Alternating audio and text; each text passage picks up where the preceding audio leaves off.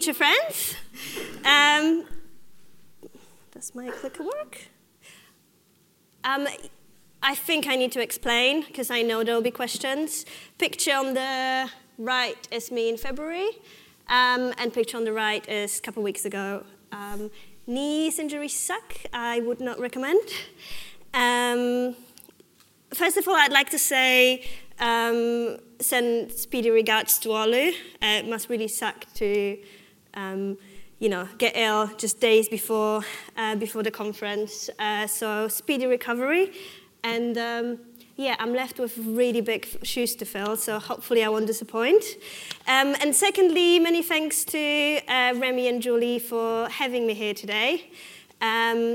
I try to go to as many events as I can, and ffconf is by far my favorite conference.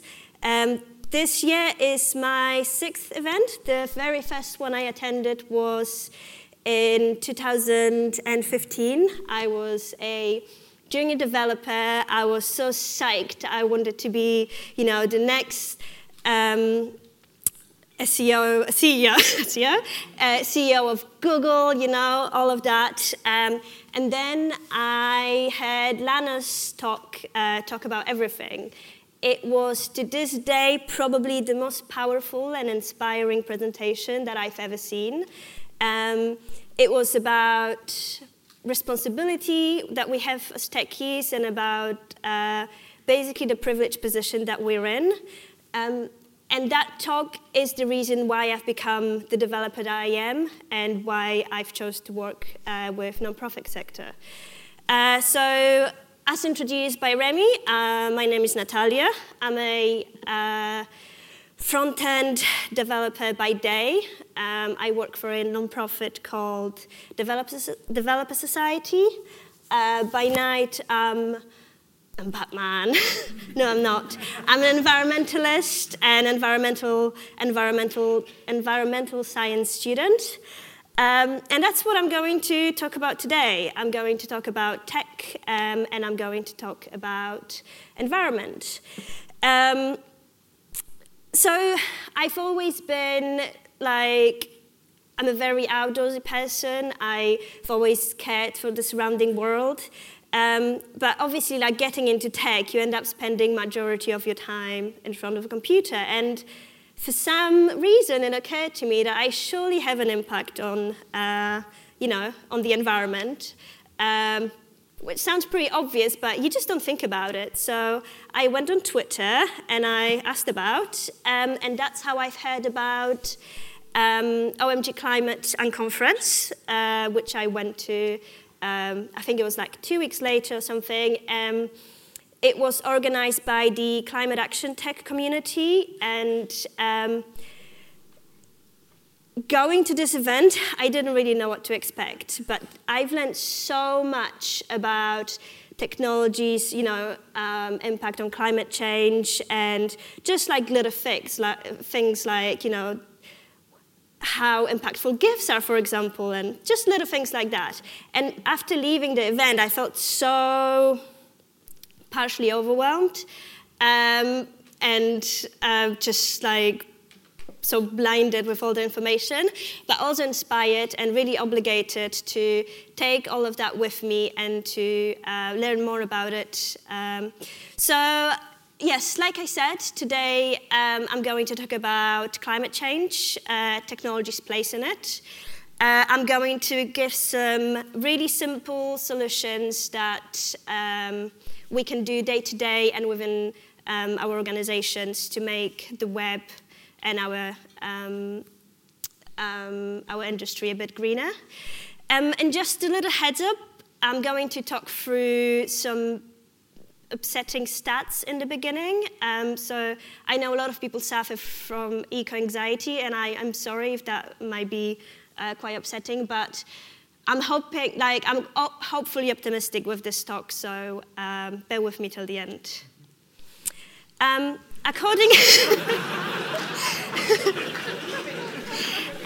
According to the UN, we only have 10 years left to prevent irreversible damage from climate change. And What it means that if we don't act now, and by now I mean yesterday, and the global temperatures rise by 1.5 degrees Celsius, it will result in more dangerous disruptions to the societies and ecosystems, including longer and hotter heat waves and more frequent crop-killing droughts. What is climate change, you ask? Climate change refers to long-term shifts in temperatures and weather patterns. These shifts might be natural, like volcanoes, for example. Volcanoes have been a major polluter, way before human could do anything about it.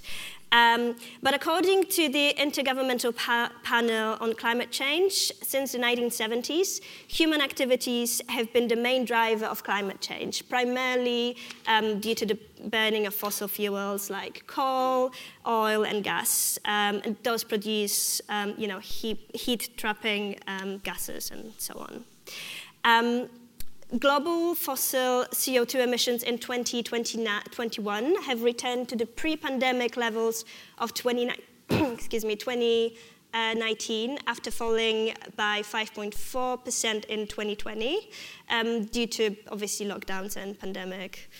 And the preliminary data shows that emissions in 2022 from January to May are already above the average from 2019. In the most recent 7 years, have been the warmest there have ever been.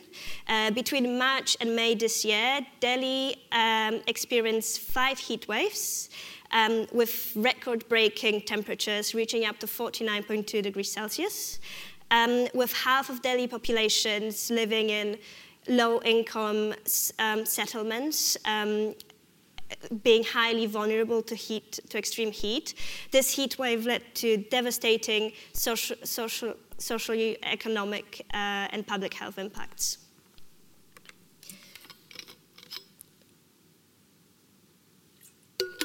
Globally, by 2050, over 1.6 billion people living in over 970 cities will be regularly exposed to 3-month average temperatures reaching at least 35 degrees Celsius. In June and July this year, Europe was affected by 2 extreme heat waves and droughts. And in July, for the first time on record, temperatures in the UK reached over 40 degrees Celsius. And according to the World Weather Attribution Initiative, it is the human-caused climate change that have made the heat wave in the UK 10 times more likely to happen. $100 billion American dollars per year. That's what it would cost to make the changes that humanity needs to adapt to the warming world. It might sound like a lot, but it is just a fraction. It's just 0.2% of global GDP.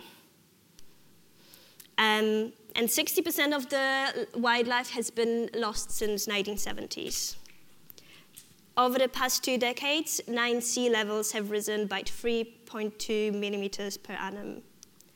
And do you remember this? Do you remember driving on a motorway like 10 years ago and you'd get into your new clean car, going on holiday, it has to be clean. You would stop at services, so it would get to where you were going and your windscreen would be covered in flies and bugs. That is, that doesn't happen that much very often anymore because we're on course to lose over half of insects by the end of the century. Music streaming, and just streaming in general, is quite a big polluter as well. So music streaming accounted for 200 to 350 greenhouse gas emissions in 2015 and 16, and that's only in the US.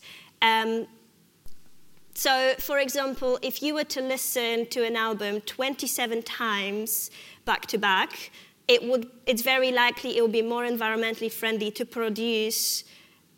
manufacture and produce that album than streaming it.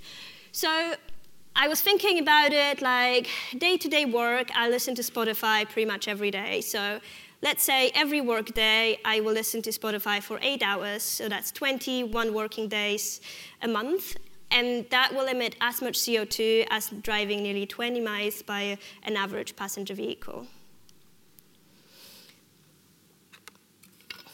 Sorry, I've got a cold. Just cold, not COVID.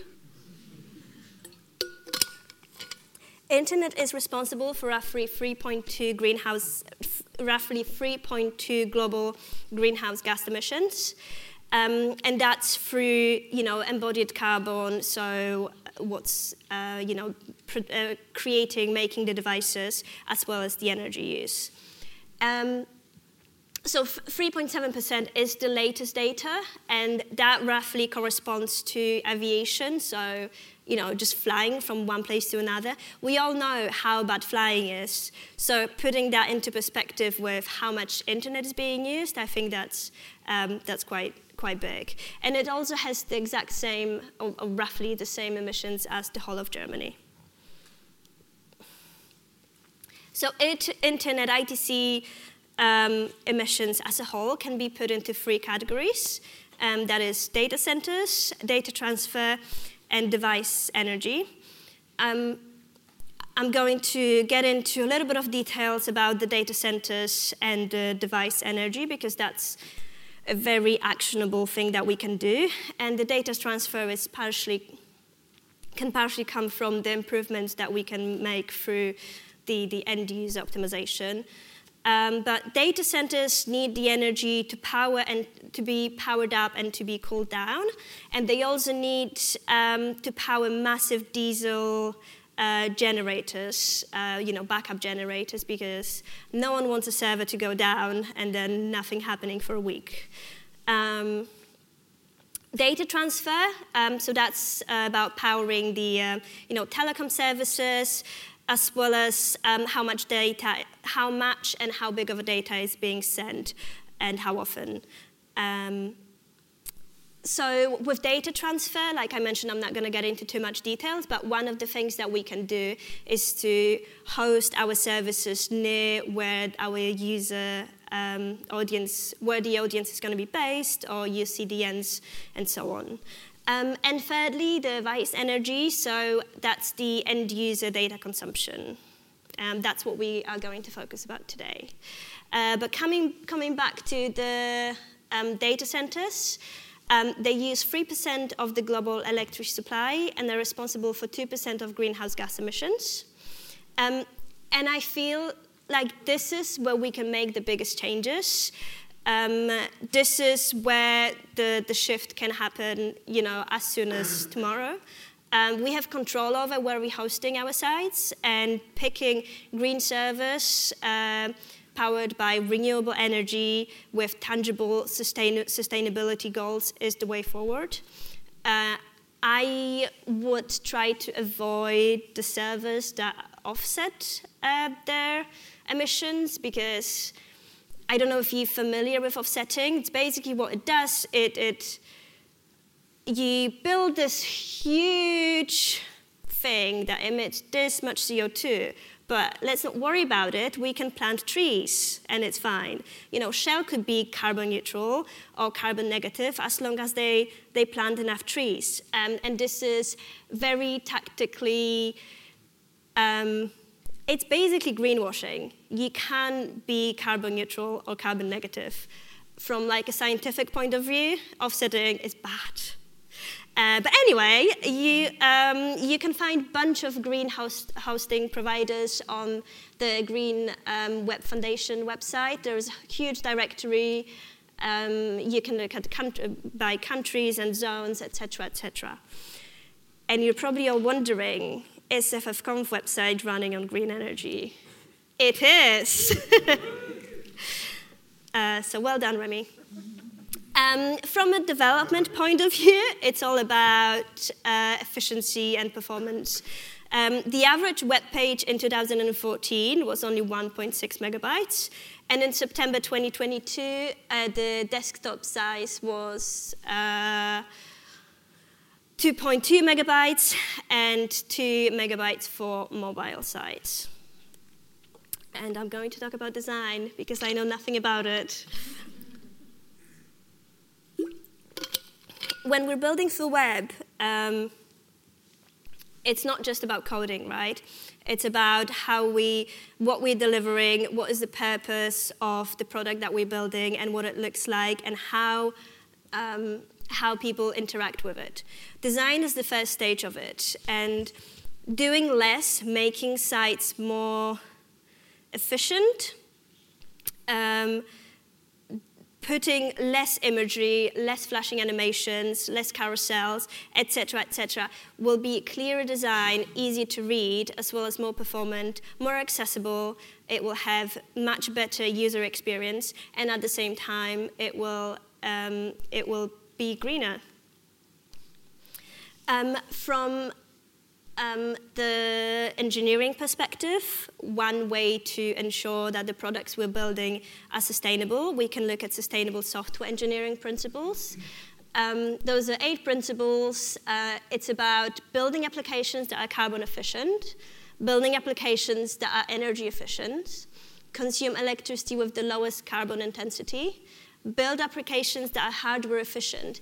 I think a lot of the time we forget about it because we're trying to be innovators. We're trying to push for the newest, the fanciest, the coolest things. And we forget about the resilient web. We forget about the users in developing countries who don't have devices that are brand new. We forget about users that don't have the accessibility that we as makers have to use the devices. Nextly, it's maximizing the energy efficiency of the hardware, reducing the amount of data and distance it must travel across the network, build carbon-aware applications, and focus on step-by-step optimization that increases the overall carbon efficiency. So this is quite a straightforward step that we can take. Looking at imagery that we were putting on the web, again, it comes back to less being more. We probably don't need hundreds of images. We don't need massive TIFFs or whatever you want to put out there. SVGs and CSS are much better, much smaller than images, PNGs, etc. We need to make sure we optimize images, whether we're putting a limit for size limits for the users, what they can upload, or whether we're going to put some sort of optimization from our side. We can try using different image formats. WebP, for example, is 30% smaller than JPEG and has, I believe, 96% browser support. You can, polyfill it. If it's not supported, use JPEG. It's all doable. And then, I don't know how to pronounce it. AVIF, I'll go with that. Is 50% smaller than JPEGs and has about 67% of browser support as of a few days ago. And of course, make sure you lazy load images. Videos, again, do we need it? Everyone hates autoplaying videos. And when our clients say that we really want to put this swanky new video in, as soon as someone opens the website, we all die inside. We all do. We can explain from, even from a marketing perspective that, it's not good for the users, it's inaccessible, and it's just going to cost it's going to cost more money in terms of how much storage we would need, and so on. If you need to put a video, don't autoplay it. But again, do you really need it? And then coming back to actually what has been mentioned earlier on, do we need all the tracking scripts? Do we need chat boxes? And do we need ads? None of that is necessary. None of that is going to make anyone's life easier, and it's going to be just additional garbage that we're loading on the site, making it less and less performant and inaccessible.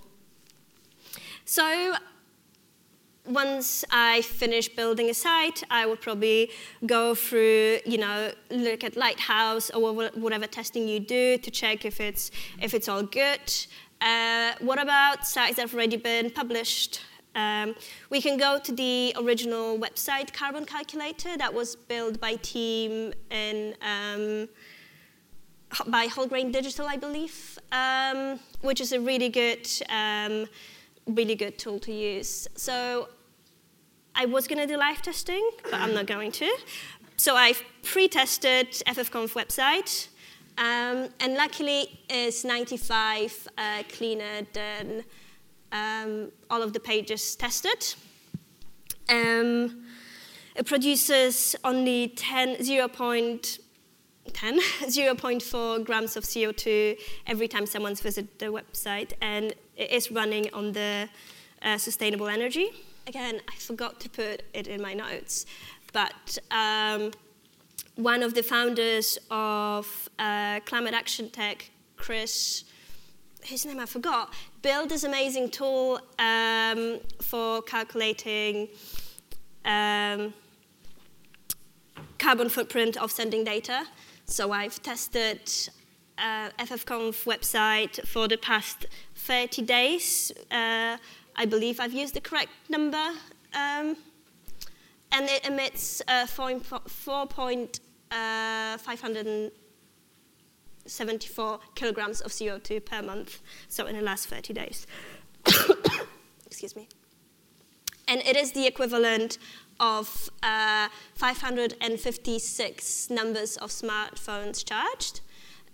It's also equivalent of 5.1 pounds of coal burned, and driving just over 11 miles by an average gasoline-powered vehicle.